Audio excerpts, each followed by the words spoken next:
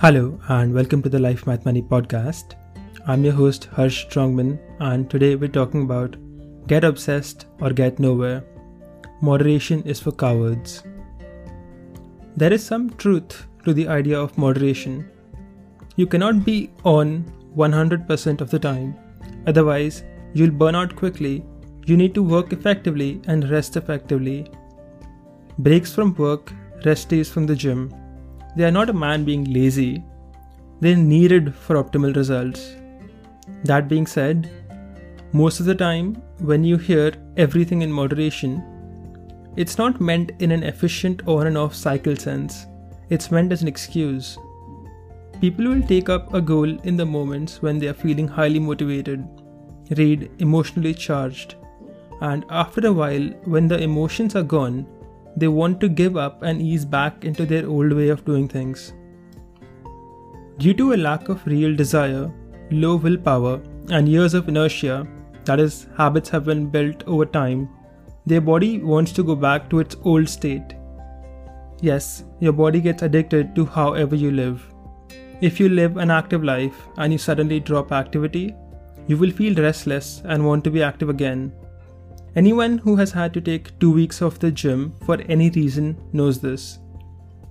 Most people are in the opposite situation though, and start getting cravings to indulge in their bad habits. These cravings we can resolve, and most people give up. They lack the personal accountability to say, I'm too weak to do this, so I'm backtracking to where I'm more comfortable. So instead, they find refuge in the socially accepted norm of everything in moderation. Oh, ate clean for 3 days, but now you're feeling tired of it and want to eat some bread and chocolate? Just say moderation in everything. Now you can proceed to eat a 2000 calorie pizza, undoing 5 days of work without feeling bad about it. Everything in moderation is an excuse losers use to justify their weaknesses. It sounds extreme, and that's because in theory, the idea makes sense. In practice, on the other hand, it's a cognitive dissonance tool people use to rationalize their weaknesses. If you still don't agree with me, just take a look at people who use this phrase often. You'll see that they never get anywhere. People who use moderation to justify their mood-based eating habits are always fat. I know some people who have been dieting for years, and they all still look the same as they did 2 years ago. People who use moderation to justify skipping workouts have the same issue. Many of them go to the gym on and off for years, but they always look the same. Hell, I've seen people use that phrase to justify addictive and destructive habits like drinking and smoking, as if smoking only 1 cigarette or drinking 1 cup of alcohol per day was exempt from harming your body. Moderation is a socially acceptable excuse to do whatever you want and a mental rationalization to avoid feeling guilty about it later. If moderation was everything, why are all of its practitioners never getting anywhere? Where are the moderation people in the top 5%? They aren't. They're in the backseat where they belong. You will never find an instance of someone who became truly good at something, truly demonstrably good, who got there via moderation, who got there without being obsessed. Get obsessed or get nowhere. Anything in life worth doing is worth overdoing. Moderation is for cowards. Shane Patton. No one in the top 1% or even the top 5%, which I hope you're trying to get to, otherwise what are you even doing listening to this podcast, got there in their field or category without some degree of obsession. The level of obsession gets more extreme as you move to the top. Do you think top athletes practice with moderation? No. They practice for hours and almost every single day. Do you think the top painters in the world painted for 2 hours a day and took weekends off? M.F. Hussain produced 40,000 paintings in his 10+ year painting career. There is no place for moderation for those who want to get to or even stay at any high degree of competence and performance. No one ever got to the top by accident, and those who took it easy when they got there were quickly thrown back down by someone else who was obsessed. But Harsh, I'm not an athlete or a pro. I'm just a guy who does this as a hobby. You, my friend, are missing the point. The point is not that I'm telling you to get obsessed because you need to get to the top. The point is that in real life, not theory, if you want to get anywhere, you need to have at least some degree of obsession. Let's say you're an obese man who's trying to lose weight. Well, if you want to actually drop weight, you need to be utterly obsessed with it until you get there.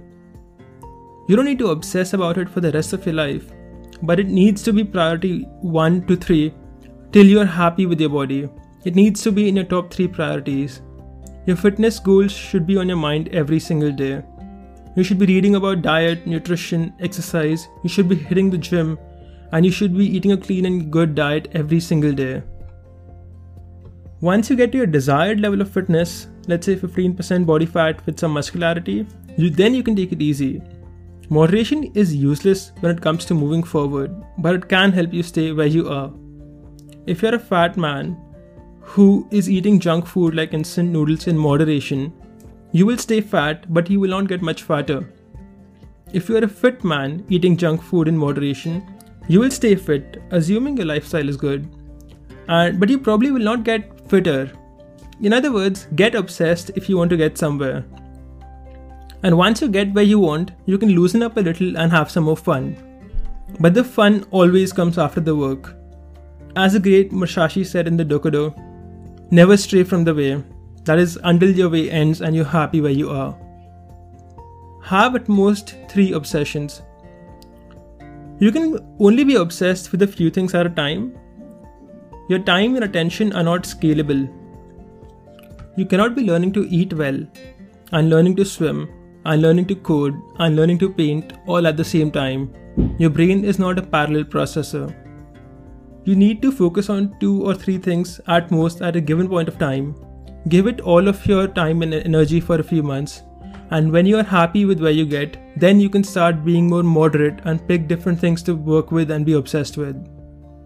Eventually, you can get back to your old obsessions for more progress as needed or wanted while maintaining what you have already achieved in other realms of your life. Keep doing this and eventually you will find yourself spiraling up, and much to the frustration of the moderation all the time people who never progressed and stayed where they are, generally within 1 standard deviation from the average. Action summary. For your health and career, always be obsessed. No significant breaks. If you're young, health can take the occasional setback to capitalize on interesting career opportunities, but this needs to be temporary.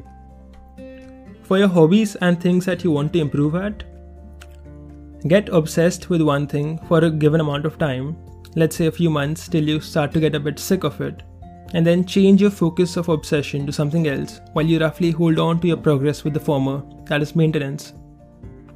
For things you don't care about much, moderation in everything, man, just like the rest of the losers. Focus on 2-3 things at the same time at most. For most of us, our health and career will occupy number 1 and number 2, while number 3 is for rotation. If your health and career are not in order, I recommend focusing solely on those with your undivided attention until you find yourself in a more stable place. Remember, you can't build an empire on a lousy foundation. And good health and sound finances are the cornerstones of a good life. Keep up the cycle of obsession for enough time and you'll find that you're significantly good at many things, being a polymath or a multidisciplinary, simply because you took the time to go all in into each subject at some point of your life, while everyone else wonders how you are good at everything. That's when you smile and say, it was all luck and good genetics. That's all for the day.